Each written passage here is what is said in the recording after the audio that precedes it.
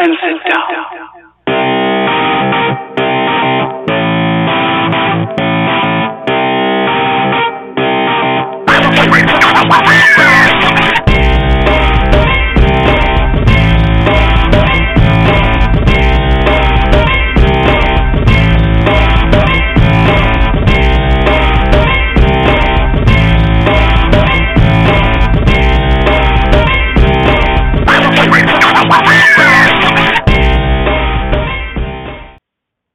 Good evening, everybody. First and foremost, I need to inform all of the minions who've been saying Azure wrong.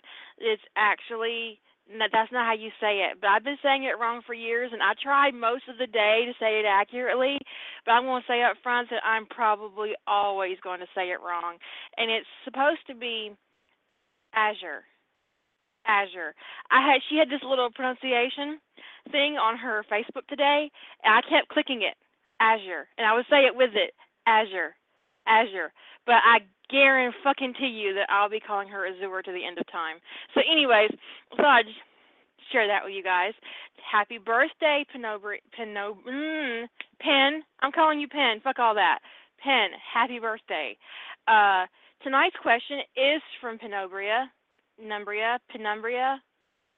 See, I wish you guys could. Why couldn't you just be called like Joe? I'm just kidding. Your question is, how do you write the same character in different stories and stay true to their canon personas, so they aren't an OC with the same name of the canon character, but still keep them different without becoming a Mary Sue or a Gary Sue? In your head, what do you do to separate them from story to story? The whole question is on the page. I'm not going to read the whole question because it's all, you guys can read that. The thing is that I appreciate the fact that you say I do that very well, but there are plenty of people who would say that I don't. Just to let you know. And yeah. Anyways, what I do for any character, I think that my best example really is John Shepard, because I move him from different Stargate AU to different Stargate AU, and he's always a little different, but basically the same.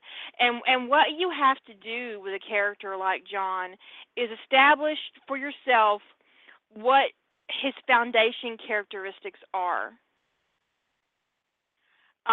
In canon, John's really easy to manipulate in the AU because we don't really learn a lot about him in canon. He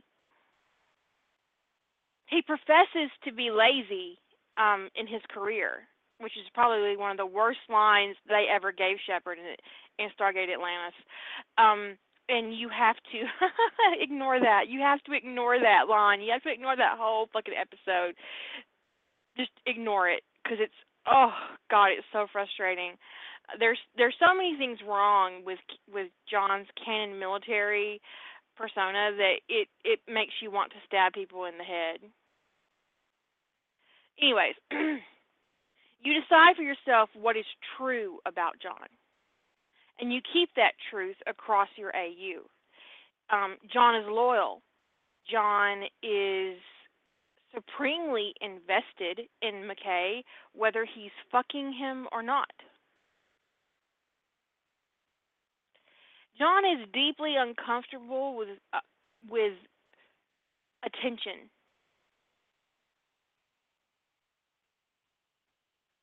Did you notice that? He makes a play of being amused by the attention of other people. But when he is the focus of a conversation or the focus of a situation, there's a deep discomfort in his character. And so that's one of the things that I tried to keep when I wrote What Might Have Been. But one of the things I purposely got rid of when I wrote him in Ties That Bind. Because not only do you have to know what his foundation characteristics are and how you're going to use them from one AU to the next, you have to know when to let that part of him go.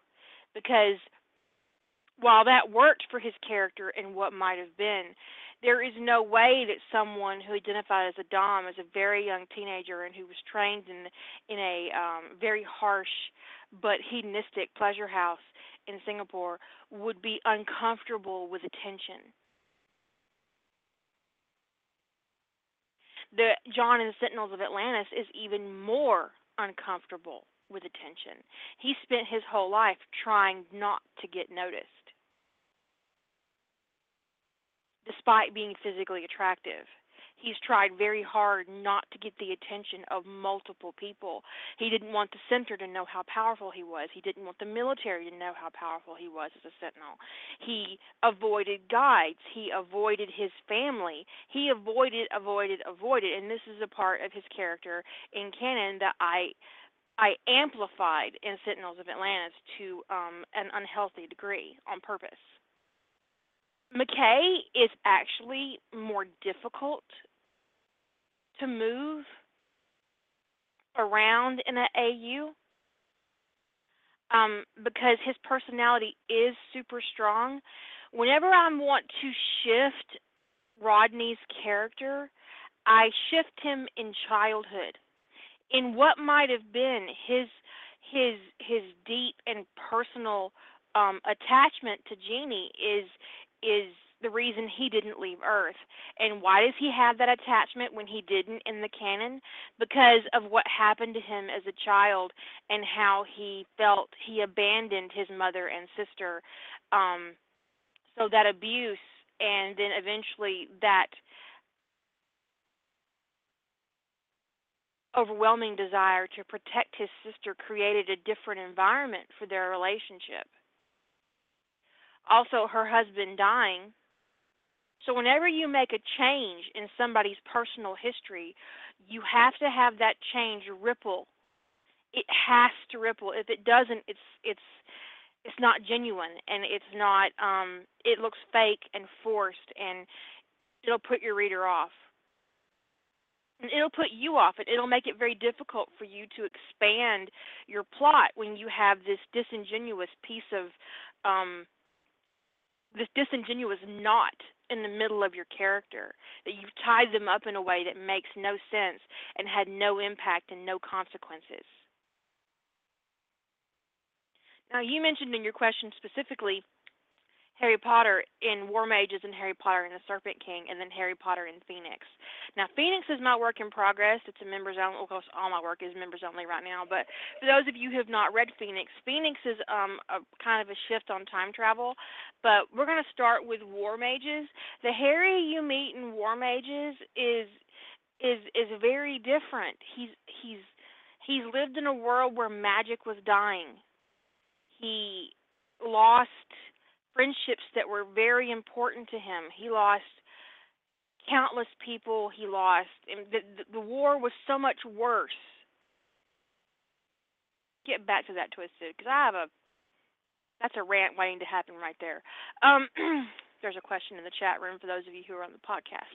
Anyways, so that Harry is fundamentally different from the Harry Potter that you meet in Birth of the Serpent King. Birth of the Serpent King, Harry witnesses the murder, the sacrifice of Lucius Malfoy. And that changes him in a very epic way. He will never be the same, because when you think about it, Lucius, no matter his motivations, sacrificed himself in much the same way Harry's mother did. He put himself between Harry Potter and the Dark Lord, and he died for it. And Harry lived. Now Harry has to deal with this guilt of taking Draco's father from him, but also the redemption that Lucius earned himself in those final minutes of his life, when mixed with the fact that at one point Lucius tried to kill Harry. That's still canon in Birth of the Serpent King, the events of the Chamber of Secrets. And Lucius did try to kill him in the end of that book. And that's still there. And it's still unsaid. And he's having to deal with that, and he's been informed of things that he did not know and that Dumbledore kept from him. Um, Changes everything about his interactions. He he has to stand on his own feet, because not only has he come face to face with his mother's sacrifice in a very, very real way that he did not remember having from when he was 15 months old. He doesn't really remember Lily's sacrifice, but he will never forget Lucius and what happened and the stand that he took. And it alters him. It makes him grow up. It changes everything about him. Harry in Phoenix is desperate just to be accepted and to be treated with respect and to save his godfather. And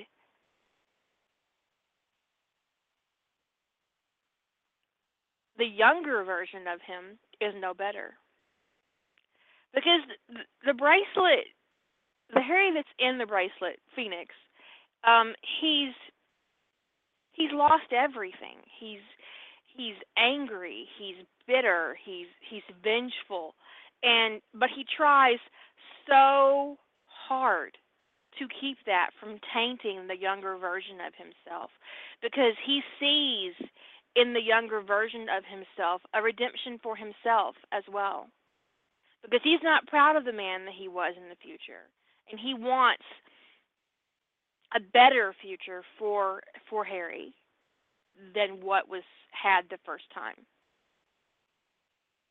And so all of that, all those changes have to ripple, and if they don't ripple, and you you end up with a hot mess. And often you see a hot mess in fandom. People who will make a really huge change to a person and then not have it impact anything else. It doesn't impact anything else. They'll tell you the same fucking story that you could read in the book after having made this epic change, and you're like, what the fuck? What? No. No, that's not how that works. Harry doesn't go back in time to his first year and relive his exact first year. No, he does not. Harry Potter goes back in time and he's what? No, he's mad. Just no. There's you know what? There are two reasons to go back in time: to save somebody and to avenge yourself. And both of those circumstances mean that canon goes out the window. It goes out the window. Now, I want to talk about the question that I got asked in the chat room. Let me scroll back up to it. Hmm. I gotta find it. Is modifying a character to not be canon something you should warn for? I'm going to tell you right now how I feel about this. No, you don't need to warn for it. And anybody in fandom who thinks a fan fiction writer is capable of writing canon is a fucking moron. I have never in my life written a canon fic. Not even the ones that I consider Gen that don't really have any romance in them. Not one. You want to know why? Because I'm not J.K. Rowling, and only J.K. Rowling can write canon Harry Potter. Period. Nobody else can. Period. I'm not the writers for Stargate, so I can't write Stargate canon. Ever. Ever. So no, you don't need to warn for not being in canon, because it's impossible for you to be in canon. It's impossible for any writer but the original writer to write canon material for a work. Period.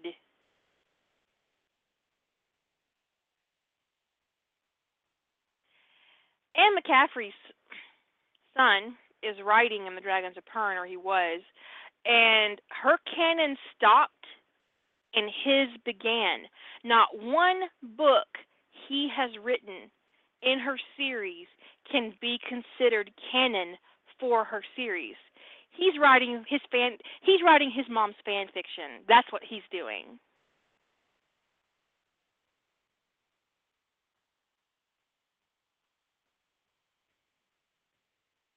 And that's how I feel about that. I'm so serious. And whenever somebody tells me, um,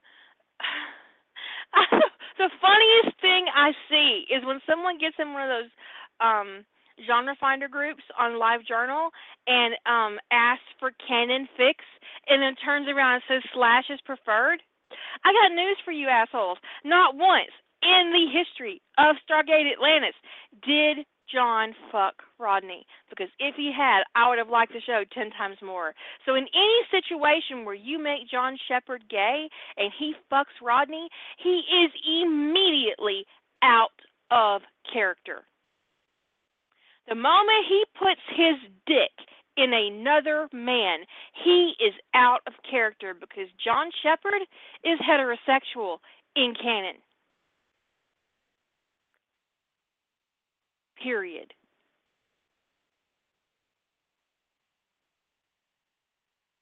Argue about context and reading between the lines all you want to, but there is absolutely not one single scene in Stargate Atlantis where you can say that John Shepard is gay.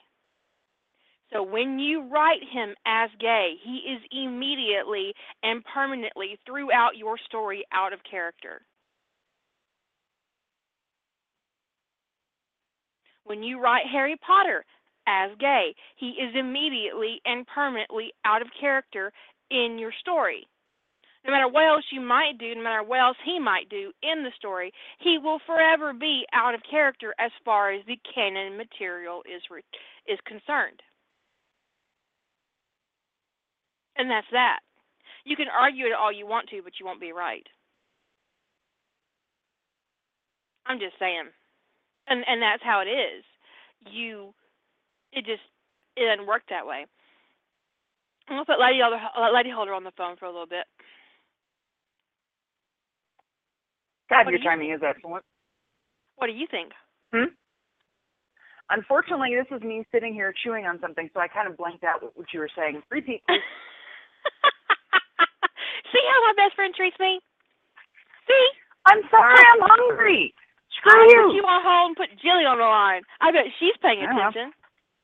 She's probably over there stuffing her face too. Something. But that's okay, because the only reason I put you on the phone is because I have a sandwich literally in my hand.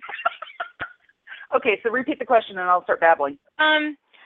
If you make a character who is heterosexual in canon gay, they're automatically out of character. Yes. Totally and completely, because... And do you need to warn for that? If you can't read or the slash pairings, on it enough.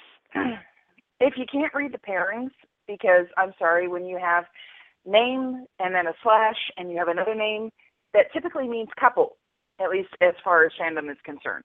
If you have name plus or comma and another name, that means two people who are in the same story. All right? If you haven't figured that one out, not my fucking problem. That's why she's my best friend you got right there. Yes. Okay, so eat something. But here's the thing: if you change somebody's base sexual identity, be it you make them straight, gay, asexual, pansexual, bisexual, I said asexual, omnisexual, or God damn it, the guy from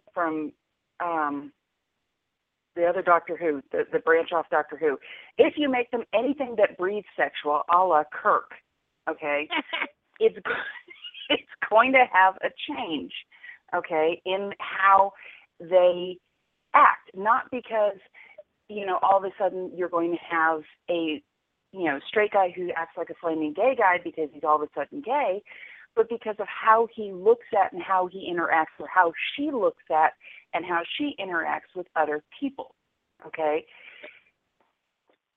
Everybody flirts with people who they find attractive, all right? Kirk flirted with everything that breathed, some things that didn't. Spock didn't flirt with anybody, but it seemed like Jim. So, whatever. But he mind melded with anything that would sit still for it in canon. Yeah, mental fucking got it for the win. Including a wall. Yeah, well, including a sentient rock. Can't forget them. Got to win for the Hortus. Anyhow, you've got you've got Rodney McKay, who is mostly oblivious and thinks he wants a nice hot blonde with big breasts and a high intellect, which basically describes Sam Carter and whatever. And you make him open to just about anything, and he's going to start looking at everybody else around him. So, he may still want to have kids with the hot blonde with big breasts and a high intellect, but where he's going to park his dick is going to be someplace different. All right? Or it may not be, but how he looks at everybody around him is going to be different. Okay? John is a very good case of, honest to God, looking back at the character, having found out more about human sexuality thanks to fandom.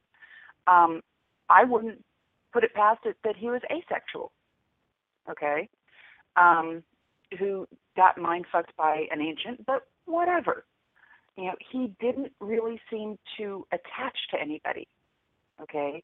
He has a friendship with McKay that kind of reminds me of my cat's friendship to me. I pet them, I love them, I feed them. All right. And then when they get tired of you, they go away. Yeah, basically. And every once in a while, they reach out and they smack me because I'm doing something stupid in their eyes. And then they come over and they flop on my keyboard and say, "Love me," which basically describes the relationship between those two guys. So yeah, but that's the canon shepherd. He's the guy who, would wander in to pester and pat at and occasionally swipe at and whatever for McKay, and then, would wander off when he had what he wanted. And McKay would act like any other cat staff and would pet and feed and provide toys and, get something out of it because, he enjoyed the company. But that's, what else do you call it? Fuck off, they're going to bitch no matter what. I don't see it. So. I turned my chat off. Sorry. Well, I stopped the scrolling and I was like, these bitches aren't talking at all. Okay. Mm-hmm. Yeah. So it's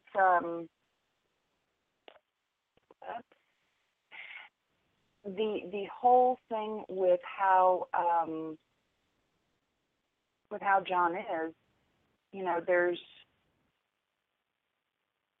he's kind of a cat, What I would say about extreme AUs where they're the only thing they have in common with canon is their names, is that this is a writer who wants to write original fic but isn't quite ready to leave fandom and who's very comfortable in fandom, so they stay there and they write these really awesome AUs that have really absolutely nothing to do with the canon, except sometimes they use the characters and some of their characteristics, but not always. So they're just really comfortable in fandom, and they tell you great stories that really aren't fan fiction, and that's okay. Yeah. That is perfectly okay. Yeah. For me, when it comes to changing universes and personalities, gee, we're all eating. I guess I stuck fairly close to a lot of canon characteristics for my first foray into writing Stargate Atlantis. I went off reservation, I guess, in some ways, for how I wrote Tony in the Competent Tony fix that I've got, because he's not nearly as much of a prankster as he is in. Oh, I bet just the fandom hates that shit, don't they? I yeah, bet they fandom do. hates that. Yeah. Kiss Yeah, our ass, they fandom. Kiss our ass. Yeah. They can go suck an infected boil. I don't care. Julie says she doesn't think I was off the reservation. Yeah. The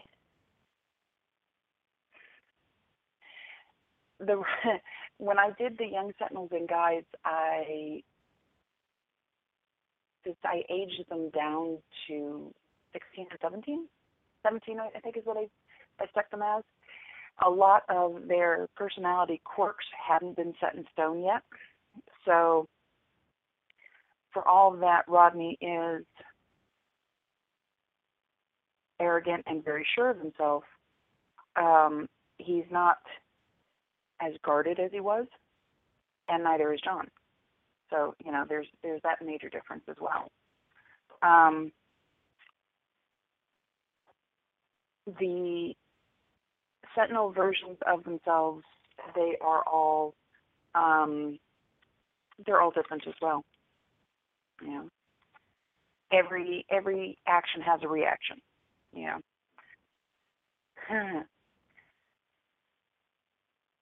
When you think about what a Sentinel would be exposed to, and I only mentioned it briefly in Sentinels of Atlantis when Andy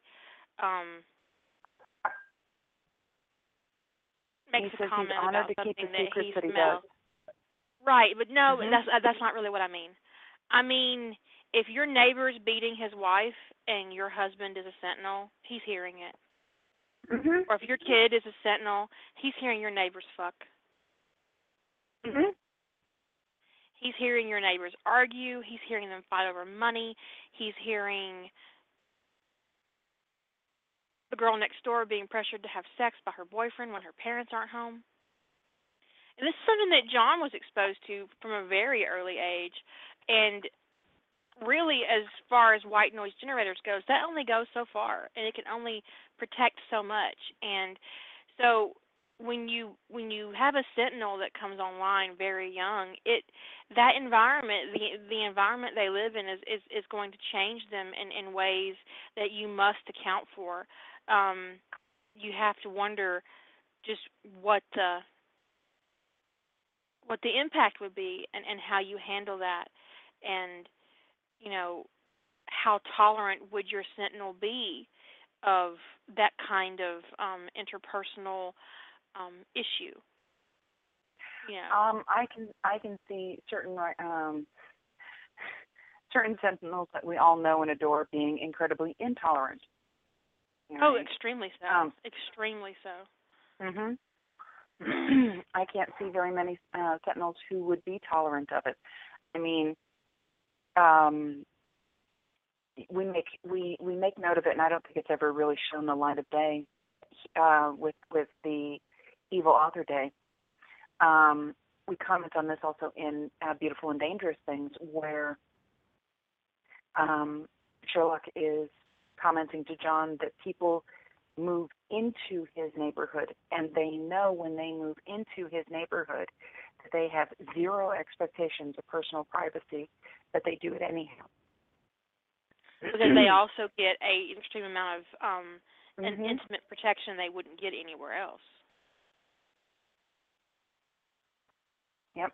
And that is something that would cause resentment. There's a brief mention of it in Sentinels of Atlantis, and I haven't really delved into it too much. But when you have somebody like that in your environment, you're not going to have any secrets from them. And people having their secrets exposed can make them really paranoid and violent and ugly and judgmental, and it's easy to see how you could create a situation where sentinels would be abused and mistreated by the government Pitchforks at dawn. because people are so militantly crazy about what they think should be a secret. And I'm no different. I mean, I have things that I wouldn't want anybody else to know, and then some things that don't bother me at all. There are some people who don't even want you to know when they take a piss, much less, when they masturbate or when their period starts. Meanwhile, I'm putting my period on Facebook because I don't give a shit. So it really depends on the individual. Mm-hmm. And the level of interpersonal sharing between minions is interesting. Because a sentinel gives you no physical privacy, and a guide gives you no mental privacy, no emotional privacy. No emotional privacy. You have, they're not all. It greatly depends on the guide and how you write it. Well, I've seen somewhere, Professor X is actually his a guide, and I'm thinking, that's gotta suck. Yeah. Poor Professor X. Yeah. Some of the other things that you've seen where, let's say you don't change canon sexuality, okay? Let's say you keep that, and you keep them trucking right along, but you change something else big. Using the Stargate characters again. Instead of Jeannie living to have Maddie, Maddie dies, or Jeannie dies, and Rodney gets Maddie, or something else happens like that. It's going to change him. That's going to be a whole different thing going on with him, because all of a sudden he's got a different responsibility. There's this one actually did change sexuality, but it also had a different outcome. And I don't remember the name of the story, and I don't remember. I think I read it on Area 52. John had a bad mission, and he came home paraplegic. I've read that. They never went. Yeah, they never went to Atlantis, and they stayed home, and they made a life, and it's a beautiful story.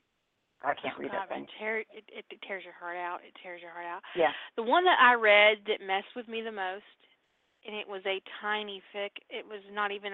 It might have been 2,000 words, and it's a story about Rodney during the briefing when they come back from Atlantis the first time, and Jack takes him out of the mountain, and nobody really understands why Jack is so patient with Rodney and why he tries to take care of Rodney, and no one really understands. And John is very curious, and he finds out that during the Tilk incident, the NID, or the Trust, whichever one it is, took Rodney's baby, and when he failed to kill Tilk in the gate, they killed his child, his infant. Yeah. He was a baby. And John, I think, sees them at a cemetery, and it is an extremely powerful, moving story that I have read once in my life and will never touch again as long as I live. And I don't remember the title, so please don't ask, because I don't want to look it up, because if I look it up, I will definitely read it again. And it really just tore my heart out. I mean, it was really, really, really upsetting. But that event changed how Jack treated Rodney across the board, because of anybody in Stargate Command that we know of, we know that Jack understands what it's like to bury a child, and so he has a connection with McKay that nobody else can touch in that story. And the impact is huge. That was why Rodney never called John by his first name, yes, because his baby's name was John. Yes, absolutely right. Azor, stop, I'll cry. Yeah. See, I did it. You did? Yeah, I did the same thing. I'm just going to call your bear nickname. there's there's another one that reminds me, and this is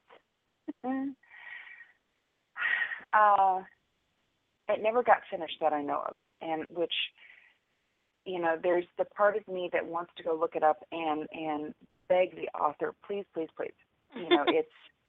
It's The Fan. What it was actually there's two that I'm thinking of. One was where it's our universe, everything is as it is, and then stepping through the that lovely mirror thing is Charlie, a grown-up Charlie, who is bringing his kids across. And he watched his family die. He watched his wife die. And he's coming to the only place that he knows of that is a safe place, which is through the quantum mirror, to some place where he doesn't exist. And Jack is freaked because he buried his child.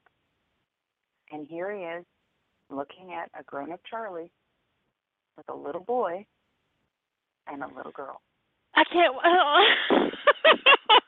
You need to stop. Oh, that's terrible. Yeah. I think Penumbria found the one that I was talking about. Oh God, I'm not clicking. I'm not going to click on it. But it's really good, and but it'll tear your heart out. I've read it. Yeah. The other one that I'm thinking of, again, you don't see the quote unquote canon characters. What you see is Jack's clone is not thriving. He's not integrating. He's ripping himself apart. And what ends up happening, and this is the reason why I gave all my clone Jacks to Daniel, is the other three members of SG-1 go and get themselves cloned, and they go and they manage to eventually help keep the clone Jack sane. And it works.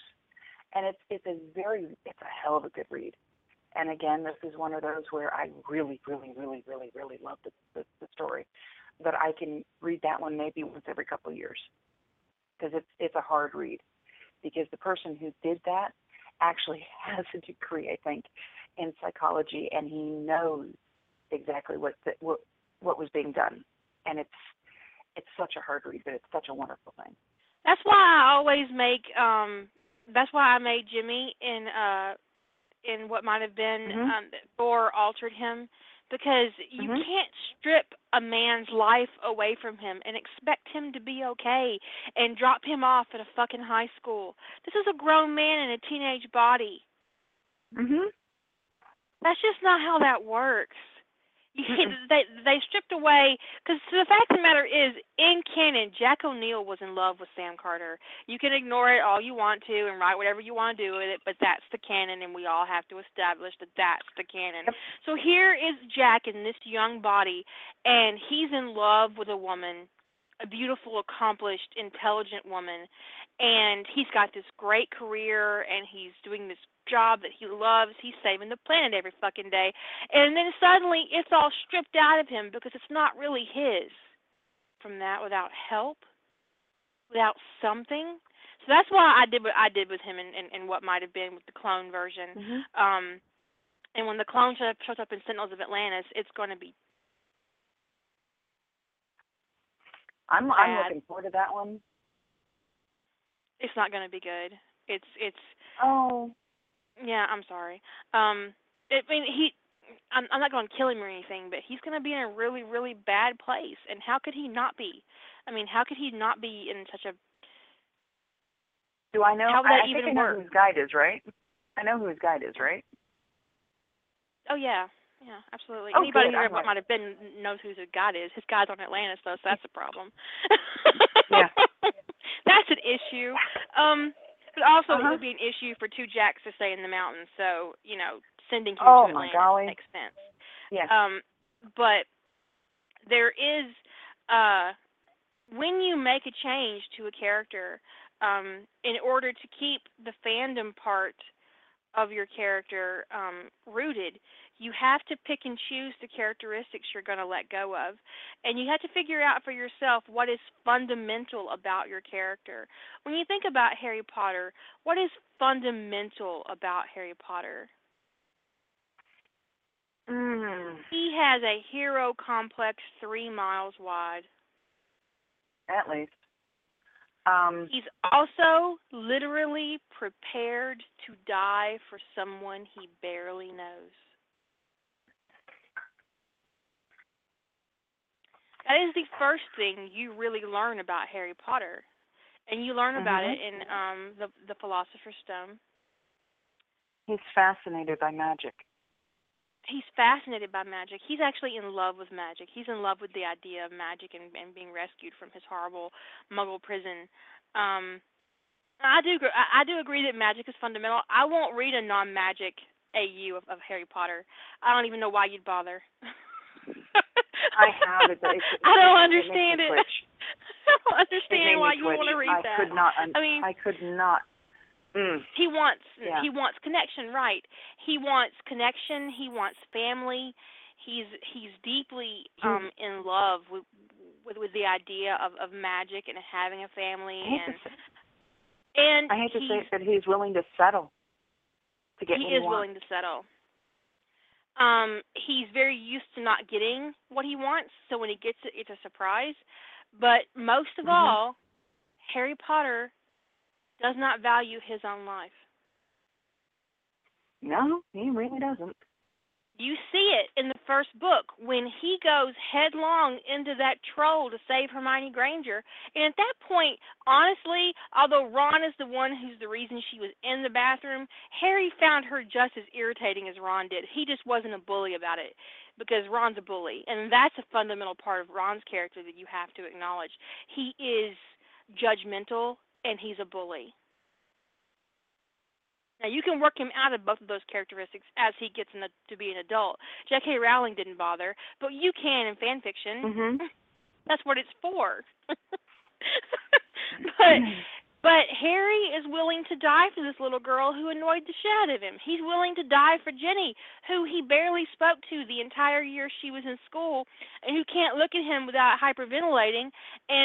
But he's still willing to die for her in book 2. In book 3, Mhm. his desire for connection and for a family is so overwhelming that he agrees to live with his godfather, a known convict, even if he is So he innocent, doesn't know. who's batshit. He agrees in an instant to live with Sirius. Mhm. But he makes no okay, and then when he's in the forest with Hermione, he again puts himself between Hermione and Moony. Mhm. He puts himself between her and a werewolf. He doesn't reach for what he wants in some ways either. And the And closest when he he's came. No shit, Lilac. Um. Lilac says in the chat room that a nutter not convict is better than a Dursley. You're absolutely right. Sirius is 10 times better than the Dursleys. But he does Mhm. have no sense of self-preservation whatsoever. And in the end of Harry Potter and the Prisoner of Azkaban, when he casts the Patronus, it's not to save himself. It's to save Sirius. Mhm. Fundamental things that you know about Harry Potter, that when you put him into an alternate universe or an alternate reality, you can use these things to root your character in your new universe, and that way they have the same flavor of the canon persona, but they're not going to be canon because you're not capable of writing canon.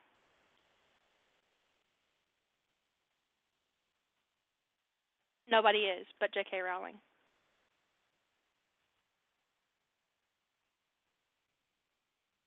And I know that insults some people. People are like, "Oh, well, I write." No, you don't. Oh, shut up. You don't write canon. And if I see one more person in a finders group on LiveJournal saying they want canon / preferred, I'm going to stab them in the head. Not literally, but I want to, because that's just bullshit. Yeah, so brains are hard to get out of things, remember? So when someone accuses me of writing a character out of character, I say, of course. Of course, because Capricious says that sometimes J.K. isn't capable of writing canon herself. No, I don't agree with that, actually, at all. It's her shit, and she can do whatever she wants to with it, and if she says it's canon, because it's hers. The closest, the only thing I can claim as canon is the stuff that is my original fiction. Okay, that's mine. Now, that's your personal canon. Yes. The canon that my AU stories are based off of, I can't claim. The universe that I spin off from that,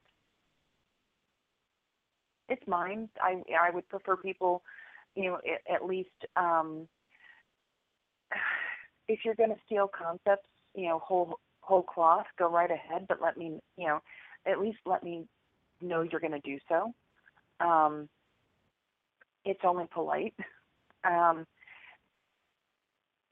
far as I know, some of the stuff that I've come up with hasn't really gotten to the point where it is I guess it would be considered fan lore.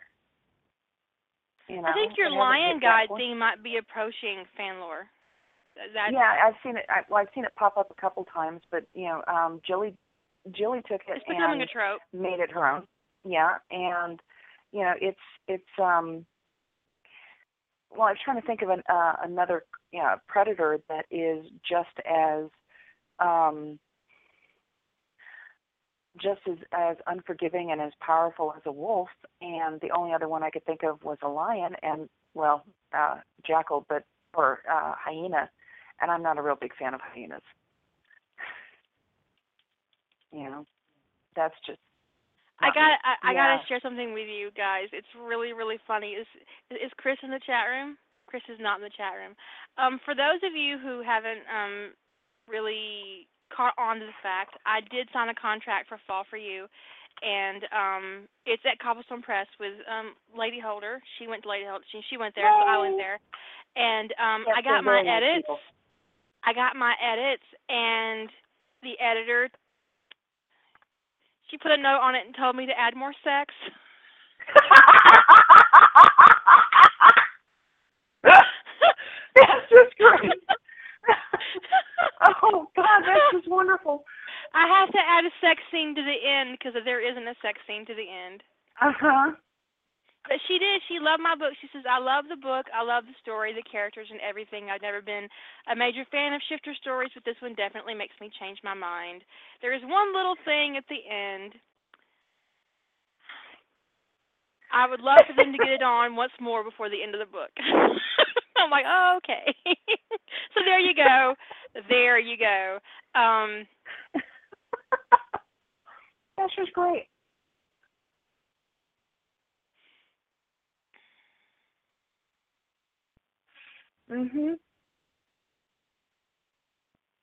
Yeah. Who was it who had? Somebody had in July had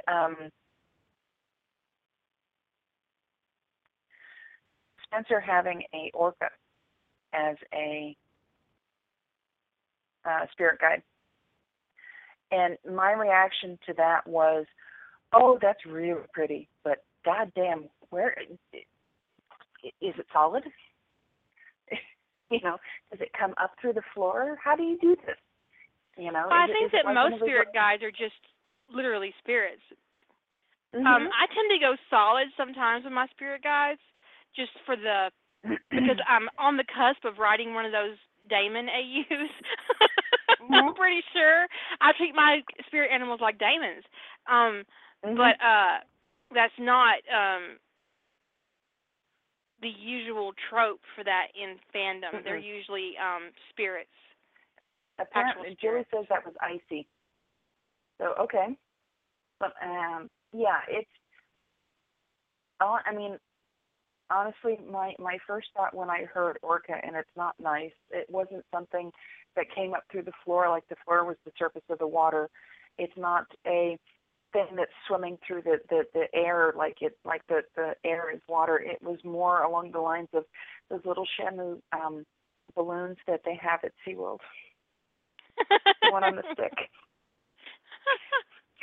Oops. We're crazy. Yeah, well. Mini orca. Mini orca. Yeah. You know, it's. I know we're completely off topic, but it's really funny when you start going through the big cat rescue and looking at all the cats going, no, no, no. Interesting, but no. And, you know, what is that? Yeah, there's reasons. On a stick. That's right, Sybil. On a stick. That comedian from the 80s, I cannot hear on a stick without thinking on a stick. There was this comedian used to be on TV all the time, and he would talk about getting food on a stick. Jeff Dunham, is that right? And he would do this thing, and he would be talking, and he would do the joke early on in the show, and then near the end he would say something, and he'd be like, on a stick. It's in my head for life, and it's terrible. Mm-hmm. It is terrible. God, if it it works. is so terrible, but it was funny as fuck. I'm sure it's probably terribly racist. Actually, I don't know. I mean, because he talked about it being in Mexico, and he would fake this Mexican accent when he would do it, and that's probably not very PC, and it's terrible. Yeah. Oh no! Yeah. This is Jeff Dunham had a ventriloquist had a jalapeno on a stick. I think it could be the same thing. I think it's the same comedian with a different routine, because he was on a stick. It's terrible. And that's a distinct possibility. I don't know. My family finds him funny, but yeah. Oh God, it was terrible. The things that you do to. I'm going to refer back to one of your little short shows where you have the how to build an original OC. When you have a character that spans universe to universe, I'm willing to bet that if we looked at the character pages for John Shepard from what might have been from Lantean Legacy, from Sentinels of Atlantis to Tides That Bind, or not Tides That Bind, Tides That Bind, yeah. And we look at those, the only two that will be close will be what might have been Atlantean Legacy, but those are mirror universes. Right, that is a mirror universe. Actually, people always say that John in Ties That Bind is my hardest version of him, and that isn't remotely true. The John in What Might Have Been is a sociopath. Yeah, pretty much. I mean, he's a high-functioning sociopath. He loves, yes, but it's intense, and it's honestly rare. He's loyal, but he's a nut job. What was it that? What was it that he said that he found himself attracted to certain people, and they figured out that part of the reason he was attracted to them was they were all ATA positive? Yeah. Yeah. I mean the John in that Sebastian's AU mom. completes. He commits a cold-blooded murder, and yet still people say that the version of him in Ties That Bind is harder. Mm-mm. And that's just because I think that they see that sadism as a as part of the equation, and you honestly have to dismiss that. You have to overlook the sexual components because in his day-to-day actions, the John on Ties That Bind he's intuitive, he's sharp-witted, he puts his own Marines in marriage counseling, for fuck's sake. Granted, he spanks his ass first, but he puts the man in marriage counseling. And apologizes because, dude, I hate to do this to you. I'm sorry I had to, but you leave me I'm no sorry, choice. dude, but you're going into counseling because I'm Yes, tired of this. yes.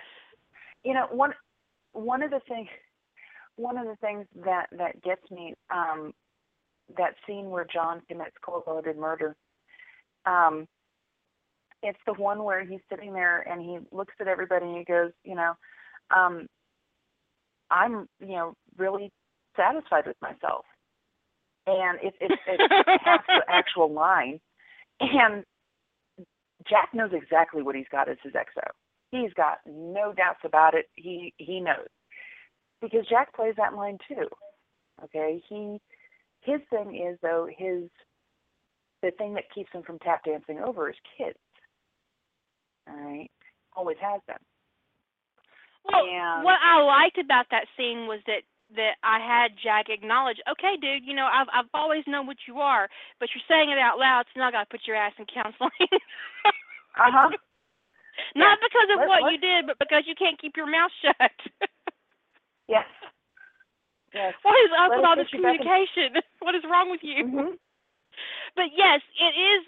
I think that one of I spent more time world building for Ties That Bind than I actually did anything else. Because shifting the characters when it comes to the sexuality and the masochism and the sadism and the various pleasure houses, that proved to be really easy.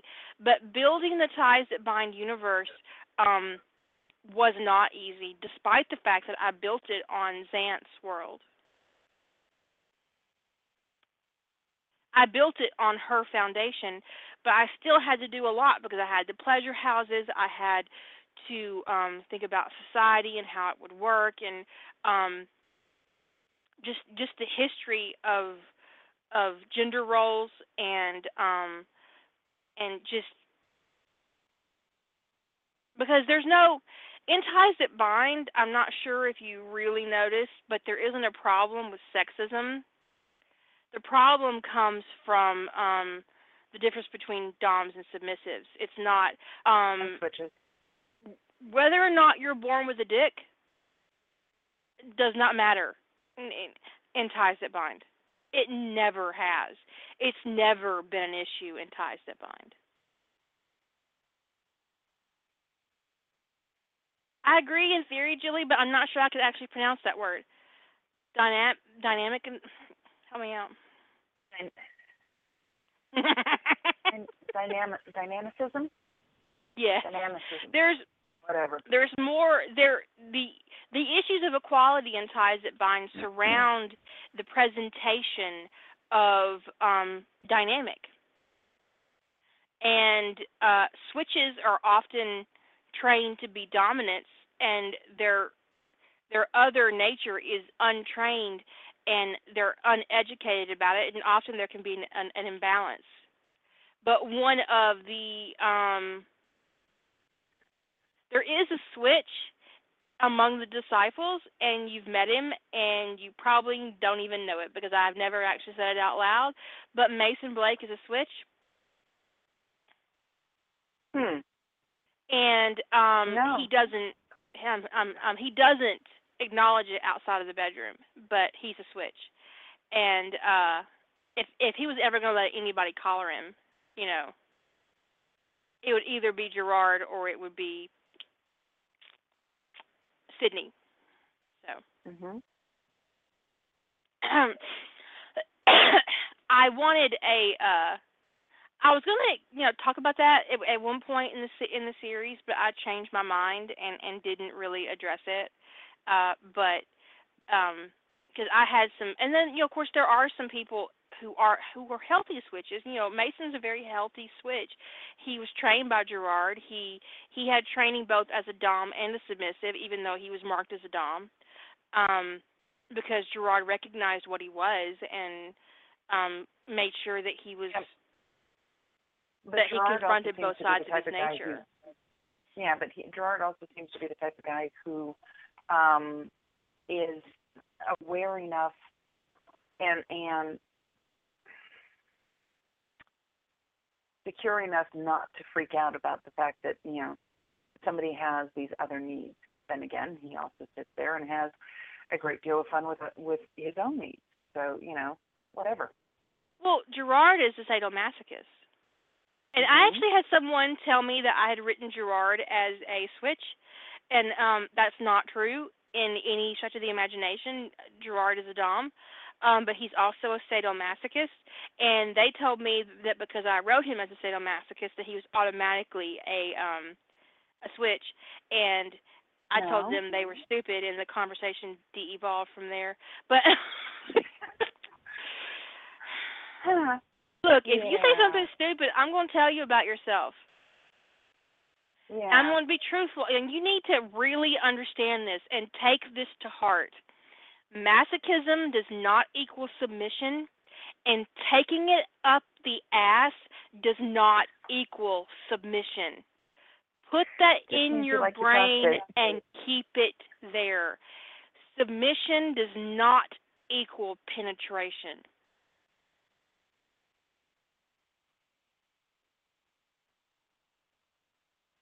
Period.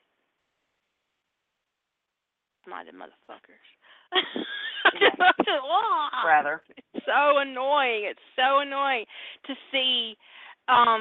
I saw it in, like, I don't know if it was on Tumblr, or if it was on somewhere on Facebook, where there was a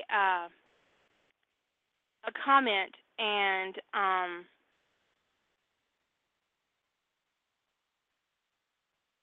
oh, it was on my own Facebook. Someone commented about how uh in the Batman Superman pairing, in the in the fandom to be, that Superman versus Batman, or Batman versus Superman, whatever it is, that Superman's the bottom because Ben in the picture was perceived as being physically bigger or stronger than Henry.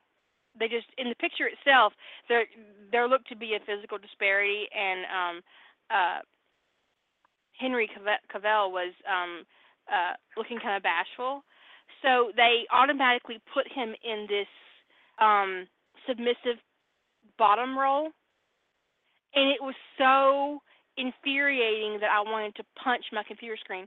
I had to get up and walk away. And for the record, if I actually wrote in the Batman versus Superman fandom, Batman would be the bottom, just because Now of wait a that. Because second. Didn't we talk about this and reactions of what would happen to superpowered? that was just a theory.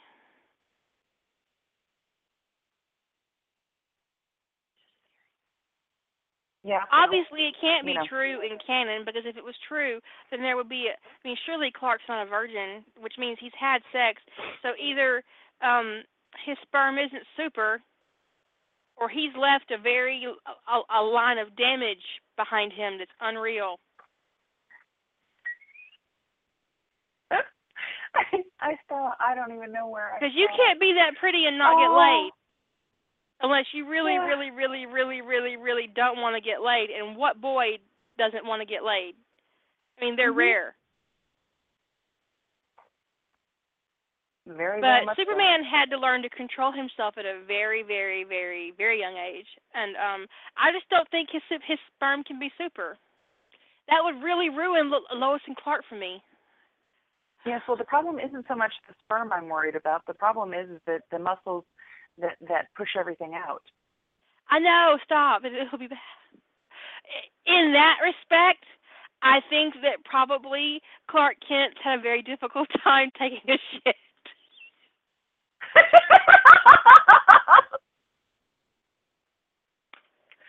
Oh God. Meanwhile, every potty in Smallville been destroyed.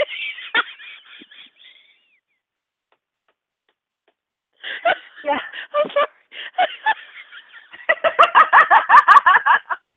Yeah, this is what we do when I sit there and I ask these questions. Oh shit. Literally.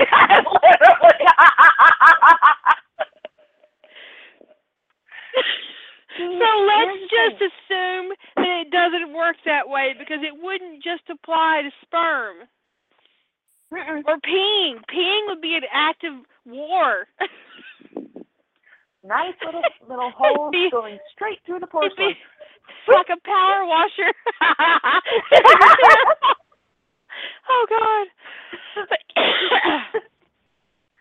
Yeah. And masturbation will be completely out of the question. So let's just assume that Superman isn't having those issues with bodily fluids. You are no fun. Sneezes. Or for the for the sake of everybody, let's just assume the dump of doom is a urban myth. Fine. Yeah. This is one of the things I've done a couple times to her, where I'll sit there and I'll look at something and an idea she put forth, and I'm going, but wait a second, what about? No, do not bring it up. Sorry. Oh no, I'm not going to bring that one up. I brought that one up, and then that didn't get much of a twitch, but hey, it was still fun. You freaked. The first time, I got over it. Yeah. Some things don't need to be taken to their logical conclusion. You're correct, Jilly. You've actually seen this topic. The problem is that my brain is fairly well linear on some things, and I'll follow an idea all the way to the end. So. All the way to the bloody end. She ain't even playing. No, actually, this one wiggled. But okay.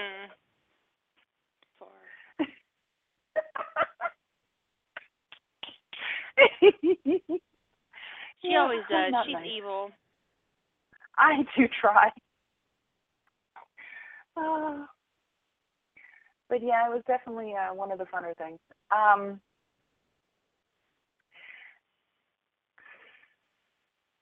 Whether you change the person, whether you change their environment, whether you change their culture, whether you change where they decide to take their life, every change you have with a character has to echo back. Okay.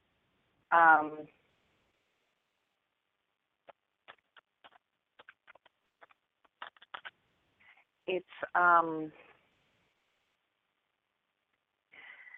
you've got one story, and it's not Big Gay Love in Canada, which is one of my personal favorites, just from the viciousness of it. The FBI crossover that you did.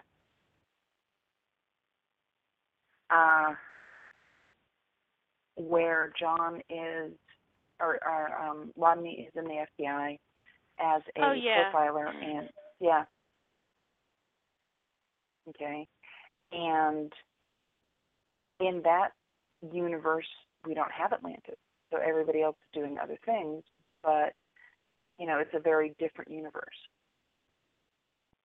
and it's an interesting way everything falls out.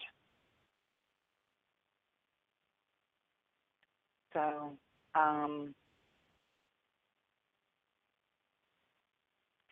Rogue is asking, what would somebody who wasn't a Dom or a sub, I guess in the Ties That Bind universe, be called? My comment was asexual. I guess the correct one would be non-dynamic, because that's what you used, if I remember correctly. I use both. I use asexual and non-dynamic, and early on when I first wrote Ties That Bind, I didn't make a distinction between the two. But it's non-dynamic, and because sexuality is so intrinsic to dynamic, someone who is asexual would be non-dynamic, and someone who is non-dynamic would be, in fact, asexual in Ties That Bind. Because of the way it was structured. That's not true in reality. You can be asexual and be submissive, and you can be asexual and be in a submissive relationship, or you can be asexual and be dominant and be in a relationship where you dominate another person, and that person may derive sexual pleasure out of it, and you don't, but you get something out of it. I don't know, because I'm not asexual, so I'm not sure what an asexual person would get out of dominating another person, since I tend to associate that behavior to sexuality, but it's certainly it's possible in reality, and whatever they get from that relationship would be their own business and none of ours. Mhm. That's what it boils down to, and I don't know. Like I said, I can't even speculate as to how that would work, but Yeah. I believe that it's perfectly possible. But in ties that bind, that's not how it works. I don't ever use the term vanilla in ties that bind, that I'm aware of. If I meant, Mm-mm. if I did, I didn't mean to because I don't like it. Um, I Vanilla is a kind of very consider it complex almost flavor. an insult.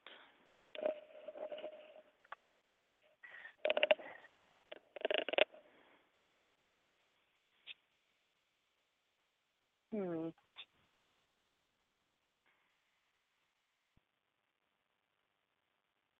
Twisted, I'm going to ask a very Vanilla. serious question here. You say you can have a super nurturer who is dominant but with no sexual response. Are you referring to men and women who uh, nurture someone who likes to dress as an infant, or in a different context, or both?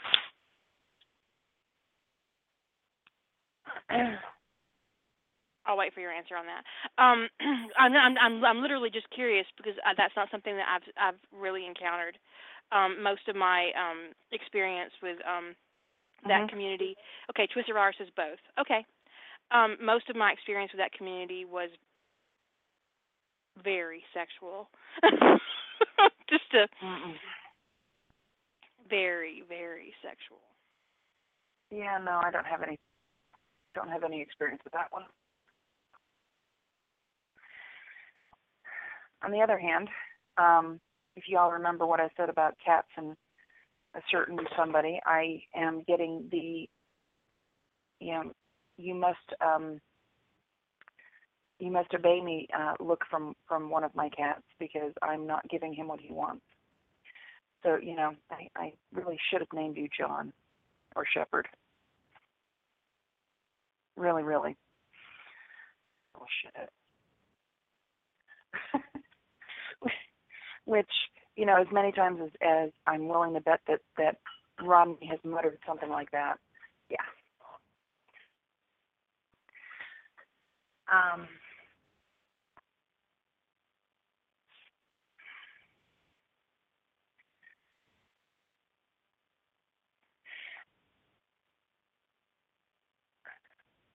I don't know.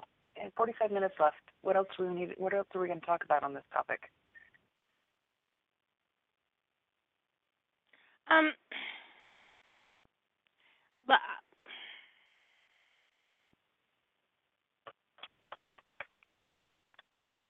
Hmm.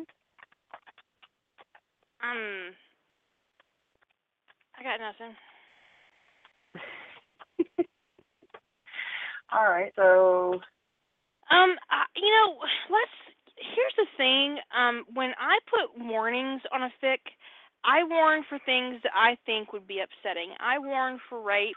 I warn for murder. I warn for child abuse. I warn for the discussion of child abuse or rape or homicide. Um, Being asked to warn for gay for slash in the midst of that, I find that extremely insulting. That's like you saying that you believe that slash is as bad as homicide, that you think gay sex is like homicide or pedophilia, the things that, everybody else warns for. So no, I would never do that. I don't actually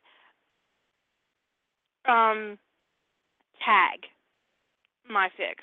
I might tag for pairing half-ass on my site, but I think that's kind of stupid to tag, because what it turns into is a list of expectations, and then if you forget to tag for something, your reader's going to fucking flip their lid, or vice versa. If you tag for something and then you don't end up doing it and forget to remove the tag, the fucking Mhm. assholes are going to flip their lid. I don't tag my books. Why the fuck would I tag my fiction? I tag for pairings sometimes. I tag on Mhm. LiveJournal more than I do anywhere else, as a matter of fact. Yeah. Um, and on my But radio online show. journal is a way of organizing. But I think that you do categories, okay? It's a romance, it's an alternate universe, it's warnings, homicide, child abuse, rape, pedophilia, sexual abuse, child abuse, discussion thereof. Yeah, but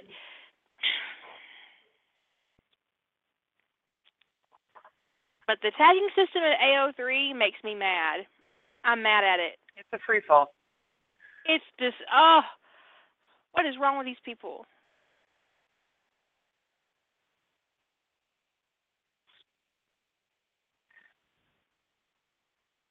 Oh, no. Julie says she was asked to tag Tony OOC on all of my LB.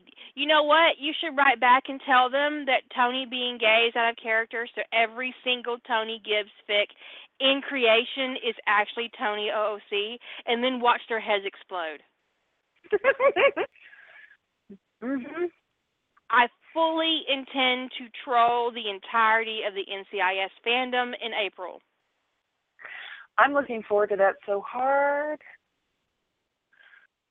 You know, it's...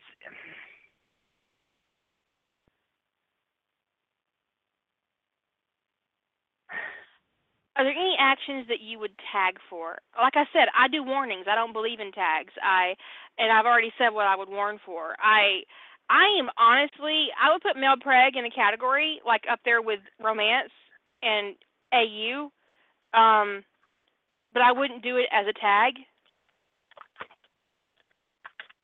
Right, I consider it a category. I think tags are for pairings, and that's it. Or I don't know. I mean, I just don't see any point in a tag. On my own site, anyway, and on AO3, I don't even read them. Oh, But sometimes gets me in trouble. I'll at least look at who the pairings are. I mean, that would be helpful if I want to read a specific pairing and I'm looking at an author and a universe, and all of a sudden I find that I'm reading, you know, Deadpool and Hulk. I just don't really want to read that. That just doesn't work for me. You know?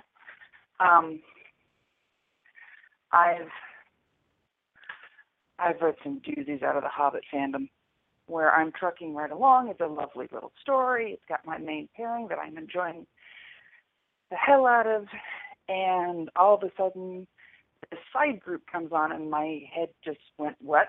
No. Click. And yeah, that was a legit choice. You know? And so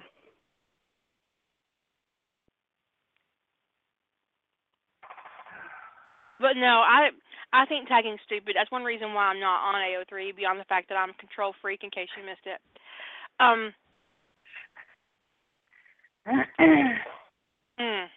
What? I'm just laughing at what Az called hobbits. Oh, no, that was a tag she saw on AO3. Oh, really? That's ridiculous. Okay.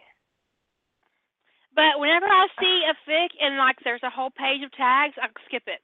Scroll to the end of the next entry, because I'm not interested. If you can't actually give me a proper summary and you want to do your whole fucking summary in the tags, I think you're a moron, and I don't want to read your goddamn fic anyway. Yeah. Was that harsh? Maybe. I don't care. Maybe. 178 tags. What the fuck? Oh.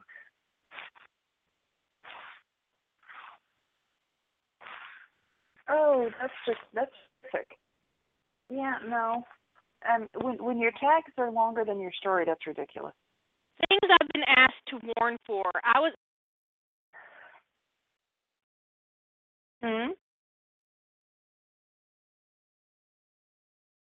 don't know. Did we lose you?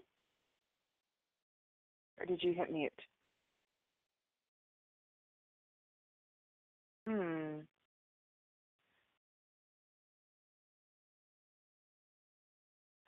I don't know.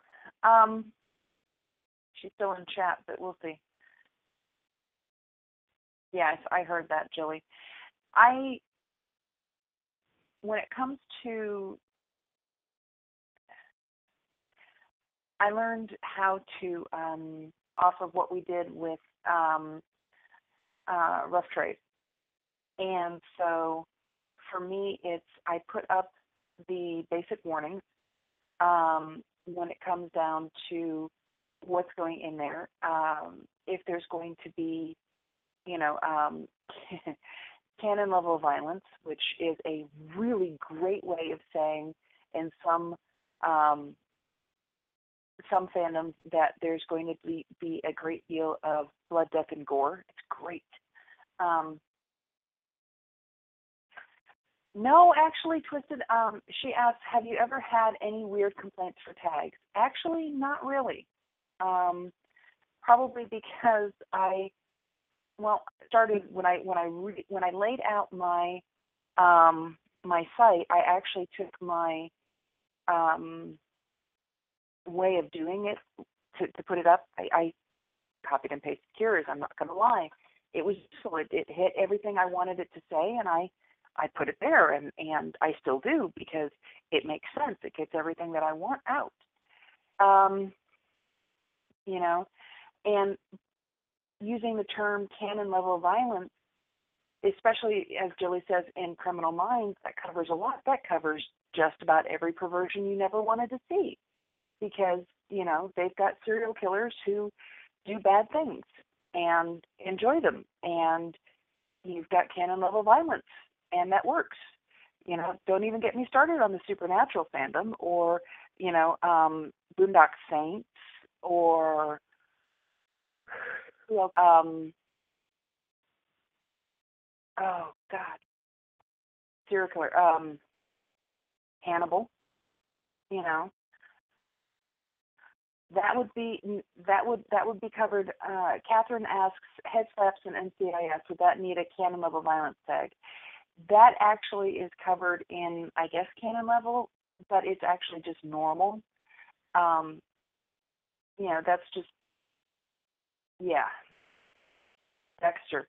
Never going to happen comments about Dexter. Yes, that's another one. Um, any cop show is going to have a level of canon level violence that's pretty much disgusting if you get into the specifics. If you're dealing with the CSI shows, you've got all sorts of levels of gross. Um, if you're dealing with someplace like Law and Order SVU, tag it canon level violence, and that one I probably would put something in there about a warning.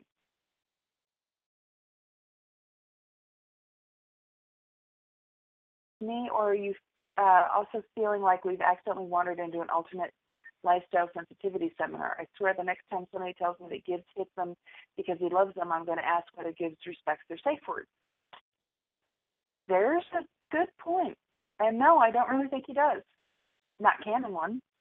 And I know that I had, and I'm actually surprised that this didn't get more comments in Lion Rampart, where I had Tony basically tell Gibbs that if he did that, he'd pretty much make him regret it for every second of the rest of his life.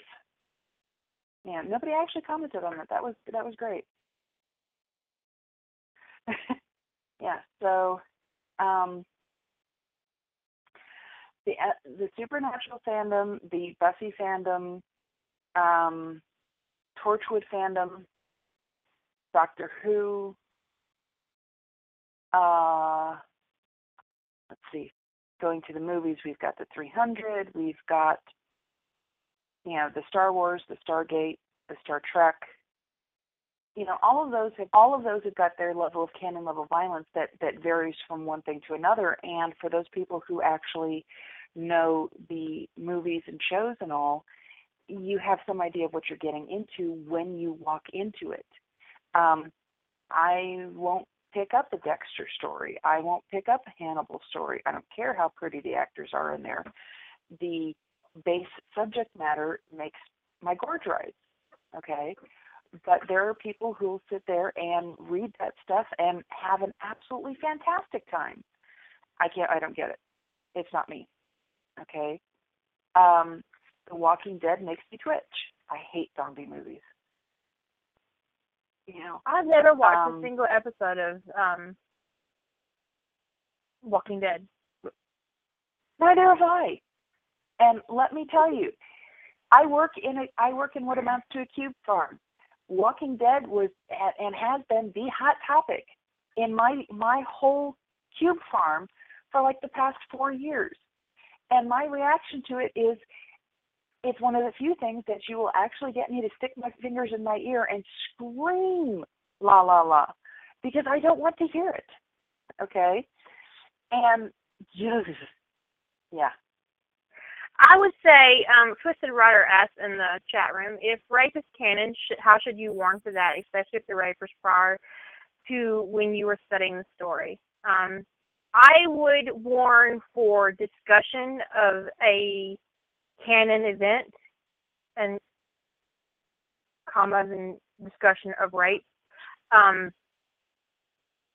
Just because there are some things, and this is going to sound terrible. This is going to sound really, really terrible.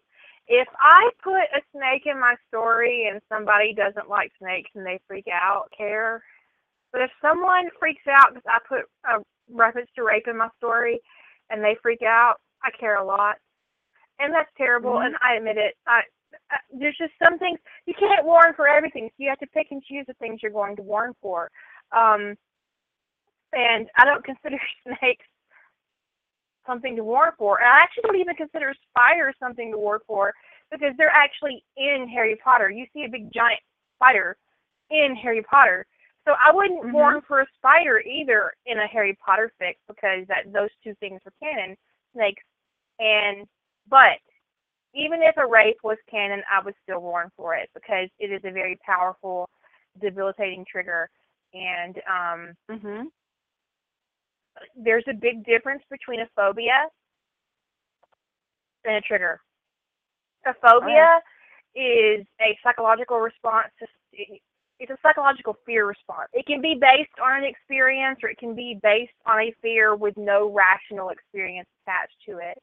When somebody has a rape trigger, that's because they've been raped.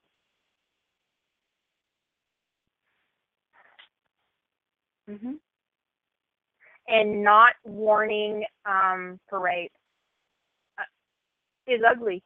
And I don't care if it serves your plot. I don't care if you don't want to give your plot away. I don't care, I don't want to be a plot spoiler. Fuck you. That's not a plot spoiler. That's a heads up. And if your plot,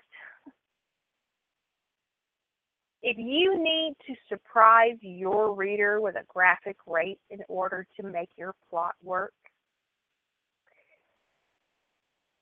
I don't want to read you at all.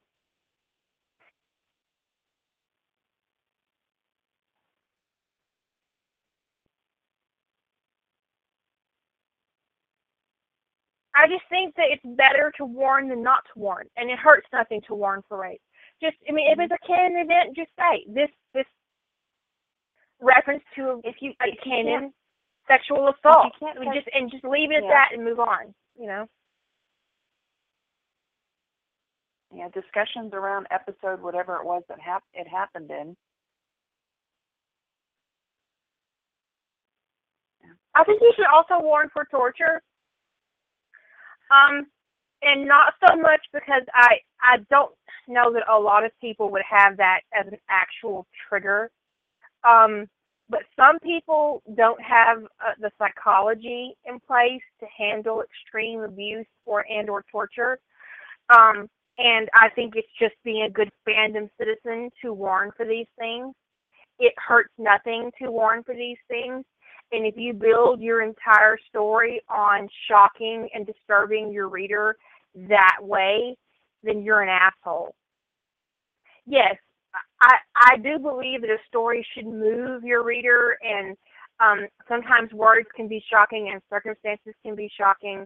But if your whole purpose is to upset your reader in a very ugly way, and that is the only reason why you wouldn't warn for rape or character death, then I have to,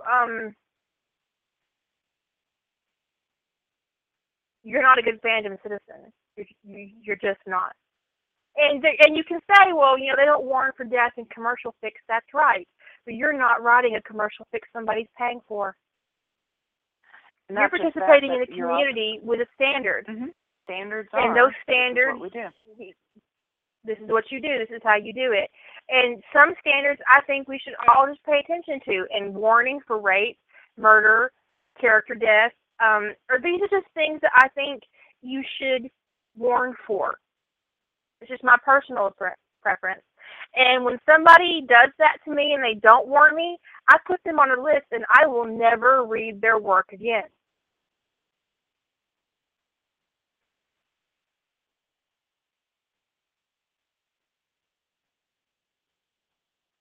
Nancy asked, do you warn for stalking? I knew a non-fan who freaked out reading a Facebook post about stalking. You know what? Fine line between being a good, conscientious person and wrapping all the people you know in cotton.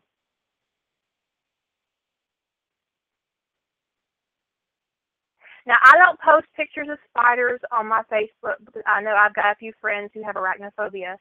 And I don't post clowns. Mm-hmm. I think they're the fucking devil. But I post all kinds of things on my Facebook, and if you don't actually want to see them, just turn off your notifications or unfriend me. I mean, there has to be a line, right? Where does your responsibility to another person end? I think it's about intent. If you posted that knowing how that person felt and knowing they would be upset and offended, then, maybe you're a jerk. But if you didn't know they were going to get all freaked out and flip out and just lose their shit because you posted a story about somebody being stalked on Facebook, then that's not your responsibility.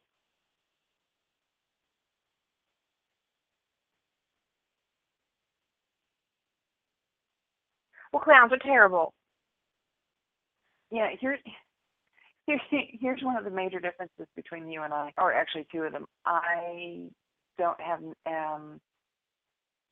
my phobias are a little different than yours. And so mine are a lot different. I don't have the clown problem or the spider problem.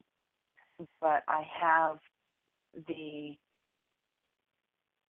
intrinsic respect for the community I'm in, that I'm not going to sit there and troll my community and be an asshole. I've actually sat there and watched a National Geo thing on spiders and thought it was fascinating. But, that's just me. And, but I wouldn't sit there and put a link to that thing up in Minion headquarters because that's just cruel. I certainly wouldn't do that thing for clowns either, because again, it's just cruel.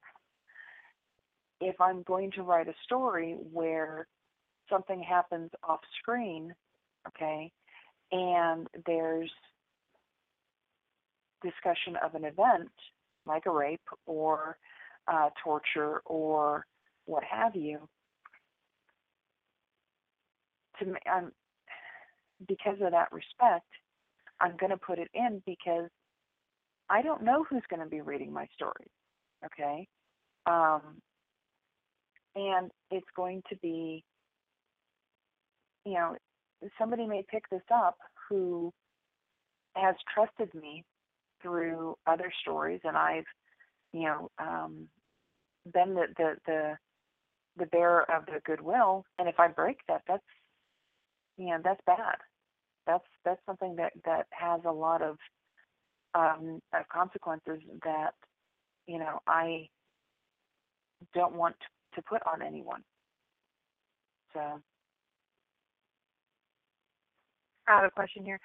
Kira, would you read a fic about a bunch of clowns getting killed? No, because this is what would happen. I would see the fic and then there would be a summary that says a bunch of clowns get murdered, and I would go, nope.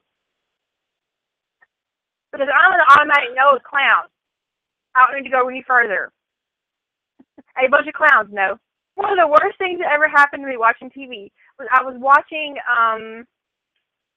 that show with the really good-looking blonde-headed guy in it, and Robin Tooney. The Mentalist. There was an episode of The Mentalist, right? And I'm watching it, and those of you who watch The Mentalist, you know immediately where my head is right now. And so there's this murder in a garden, and the camera pans, and there's this creepy-ass fucking clown standing there. Oh, my God. I screamed. I'm like, ah! It's just like, it was like totally unexpected. It was totally unexpected. And then there was a whole bunch of creepy-ass clowns in the street. There was a flash mob of Clee. I had to fast forward through most of that episode.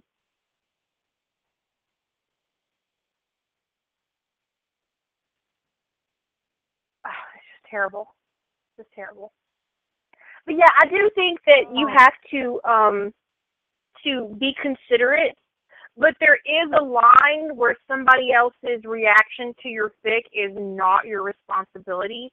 And if you go into posting a story and you've posted and you've warned for anything that you think should be warned for, and you get blasted because you didn't warn for out of character, or you get blasted for writing about a political theme when apparently you're supposed to warn for that, fuck you, I'm never warning for politics, or they don't like who you put on bottom and you should have warned for that, how dare you do that, I would never read Harry Potter on bottom if I'd known what you were going to do, you terrible, terrible person.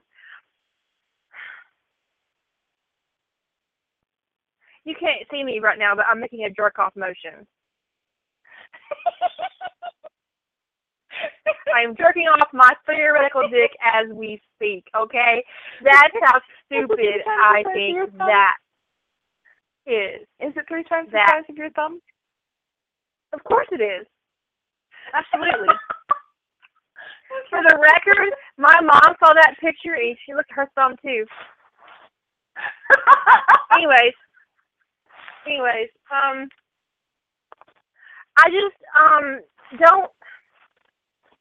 I think as long as you approach the situation with good intentions and good faith, and you warn to the major topics like abuse, sexual assault, rape, pedophilia, that you'll be okay. One thing I would tell you is something I see and something that was done to me. I was wrecked a story, and there came a point in the story where I had to stop, and I went back to the person who wrecked it, and I said, is there rape in this? And she said, well, no, not really. There's a part where Ziva forces Tony to have sex with her.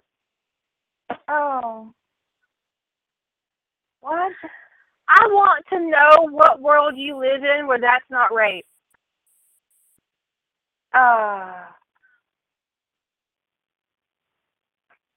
Right? Yeah.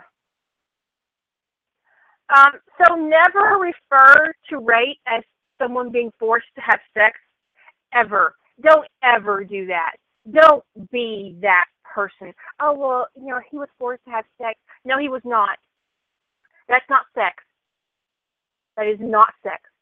And referring to it as sex is the most offensive fucking thing you can do. Just saying.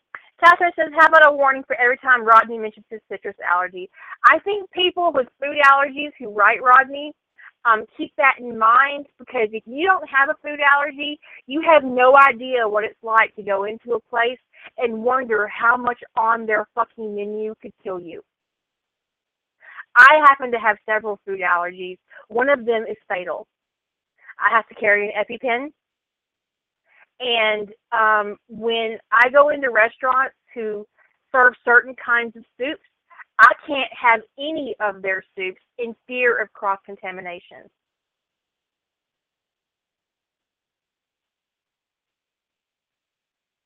I hate to tag non-consensual sex. It's because they're afraid to admit they wrote rape. Is that what that is? Well, fuck that. Don't read them. They can't be trusted. Someone who would use the term non-consensual sex just cannot be trusted with your mental well-being. Don't go there. I have Benadryl. I carry an EpiPen, and I have a fatal food allergy, and you don't understand unless you have one. So whenever you see somebody in fandom who is particularly serious about Rodney's food allergy, it's because they probably have one of their own.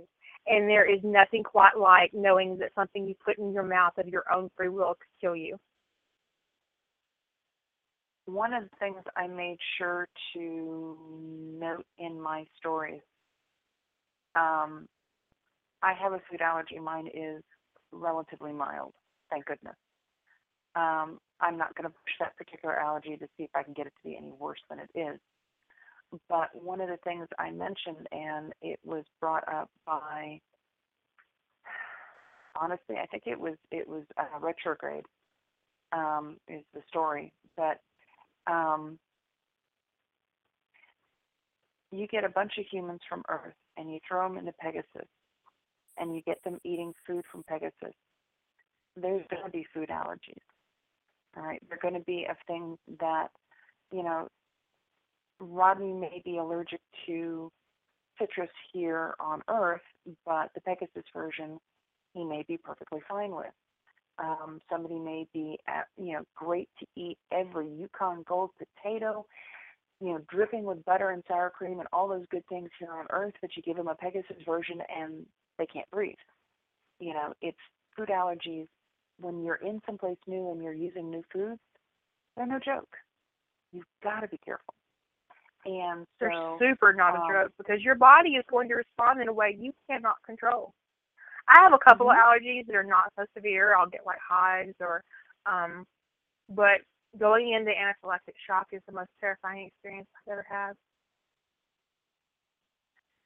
There's no, it's like I suffocated.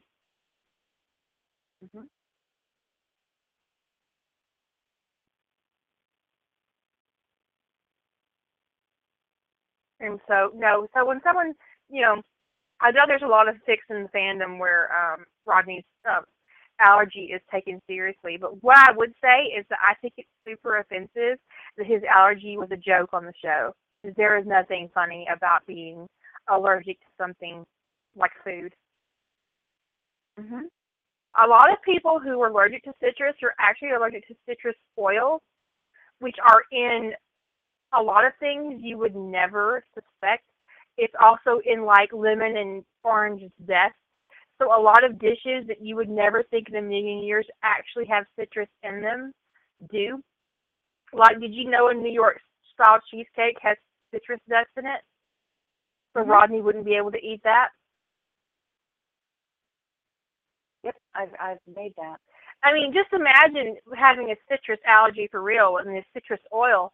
And there are like, I don't even know how many different kinds of citrus on this planet. So you just couldn't look for lemon or orange.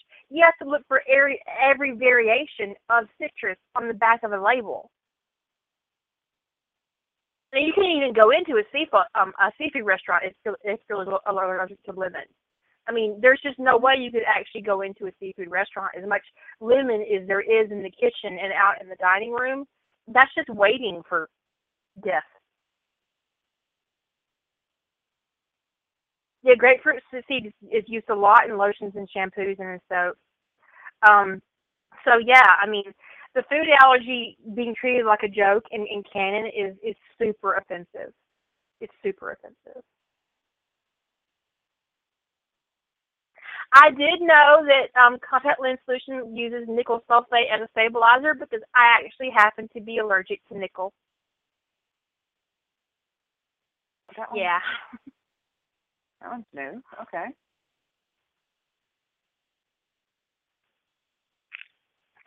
I get a skin rash when I'm exposed to nickel.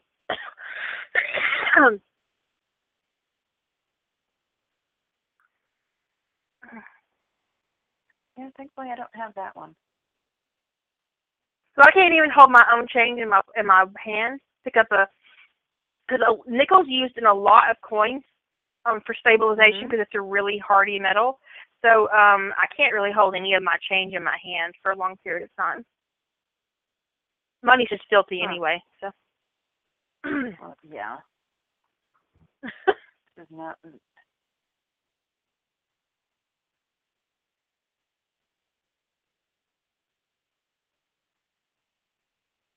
Peanut oil, soy oil is in everything.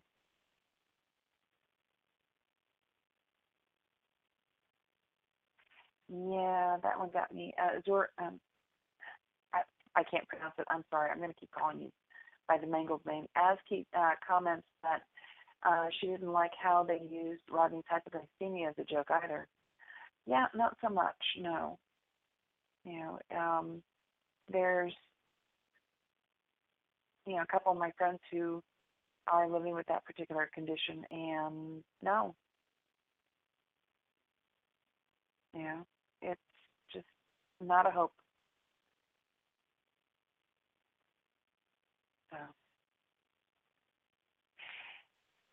rolling back into how characters are treated in canon, how you um, how you differentiate. You've got in what might have been where Rodney is basically cured of hypertension, onset of farsightedness, heart attack, and his hypoglycemia, but was left with his allergy to citrus. Yeah, that's because an allergy is a systematic response, and I couldn't figure out how and what could be changed in his body that would prevent the production of histamines in response to a foreign agent in his body. And that's what an allergy is. It's your body hyper responding to something in your body. And that's why they give you antihistamines to reduce the amount of histamines in your blood to stop the reaction of the to stop the allergic reaction. And I couldn't figure out Mm-hmm. what could be fixed that would fix that. So, I mean, because the hypertension and the heart, that he just grew him a new heart. He gave him a new heart, and there's just, and he reproduced some of his organs. He cloned them and gave him several new organs. But doing that, I don't know how long. I don't know how that could have been possible in the procedures that Thor did to change that about Rodney. Um, I actually did allergy shots for 10 years, and it didn't help me. I did allergy shots for my hay fever, and it did not help me. So then those of you who've been listening to my radio show for a long time already know that. Mm-hmm. Yeah.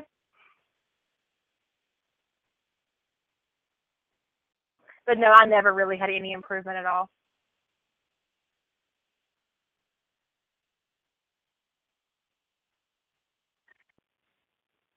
I have I have hay fever. Um, I unfortunately, if it blooms in my neighborhood, I'm probably going to be sneezing, um, and my eyes are going to itch, and I'm not a happy camper with that whole lovely, lovely exposure to what happens when plants decide to, have fun with other plants. Um, it's just the most miserable times of the year when that happens. But I guess that's one of the reasons why, and then also dealing with people who have the allergies, who and being aware of what's going on, why I try and be, at least in this, a good citizen and make sure that you know um, I don't blow it off. That is not something that's funny. You know, um, hell, I even try and make sure that if it's something that you know um, is a legitimate thing that I'm using as a plot point, that the information I put in there is correct. Okay, because you never know when somebody who, you know, is going to, read it and think about it, and it's like, oh, hey, I learned something here. So, You never know when it's going to come in handy with folks. Sometimes you can teach even if you don't really mean to. I just think that you need to be careful and be considerate. And if you make a mistake, own up to it, apologize for it, and move on. Don't dwell on it. I mean, you can't, like I said, you can't hold yourself responsible for the emotional reactions of others. I actually had someone send me a really, really super long email complaining about my dimensional shift story, and it's in Harry Potter. It's a Harry Draco story, and Harry goes through all these worlds, and some of them are pretty terrible. And I actually haven't written all the worlds that I plotted. I have a whole bunch of turns to add to that. And they were really upset about the content of the story. And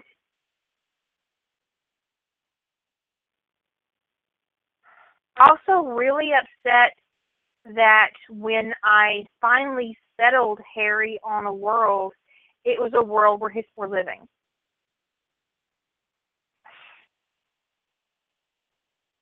That really upset them too. And I am not responsible for their upset. I'm just not. It's not my problem.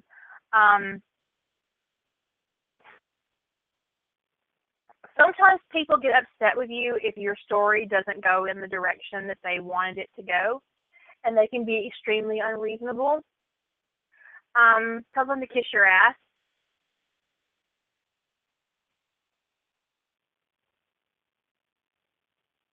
They were upset because there was some worlds where it was terrible and it wasn't fluffy, and then I put Harry on a world that was so different from his own, which honestly, that was the point.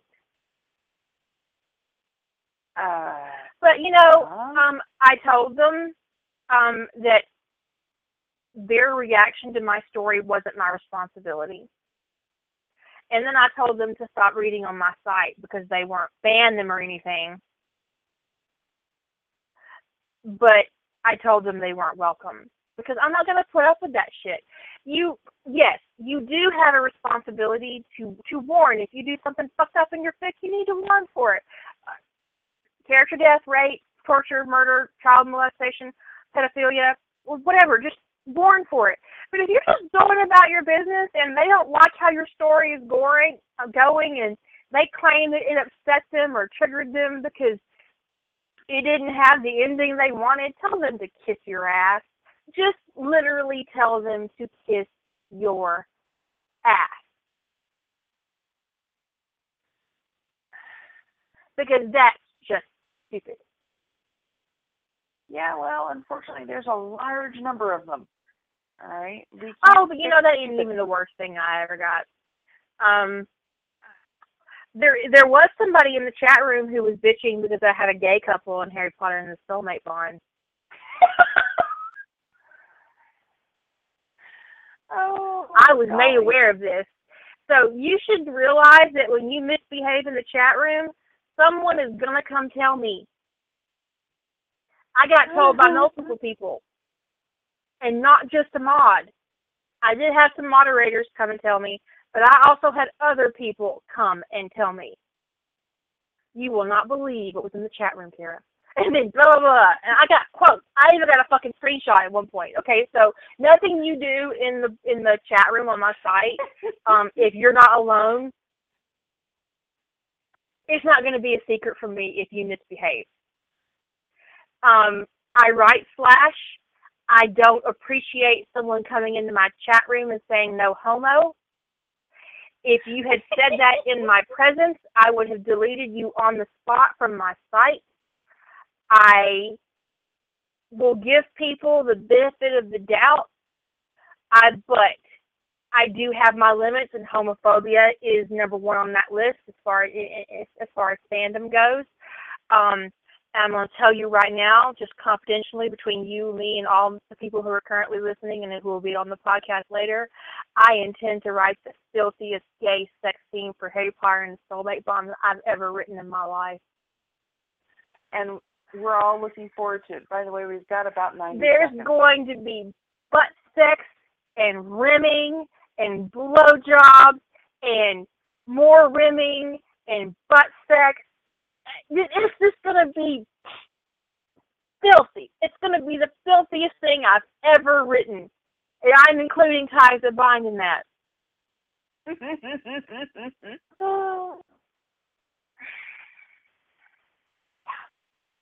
I might even have a couple of pictures. I'm not sure how I created that position. Just surprise butt sex. We're all going to take a magical butt sex tour. That's what we're going to go on. Anyways, we're down to a minute. Next week on Friday, I will talk about my book, and maybe I'll be able to share an excerpt for the book and all that jazz. As far as like the short and drunks go, I don't have anything planned. If you have any special questions you'd like me to answer next week in Short and Drunk, you can go to the page and ask me anything, and I may or may not feature you. It just depends on what catches my interest on the day when I'm getting ready to make the show. Say good night, Lady Holder. Good night. And remember, no ass to mouth. mouth. That's right.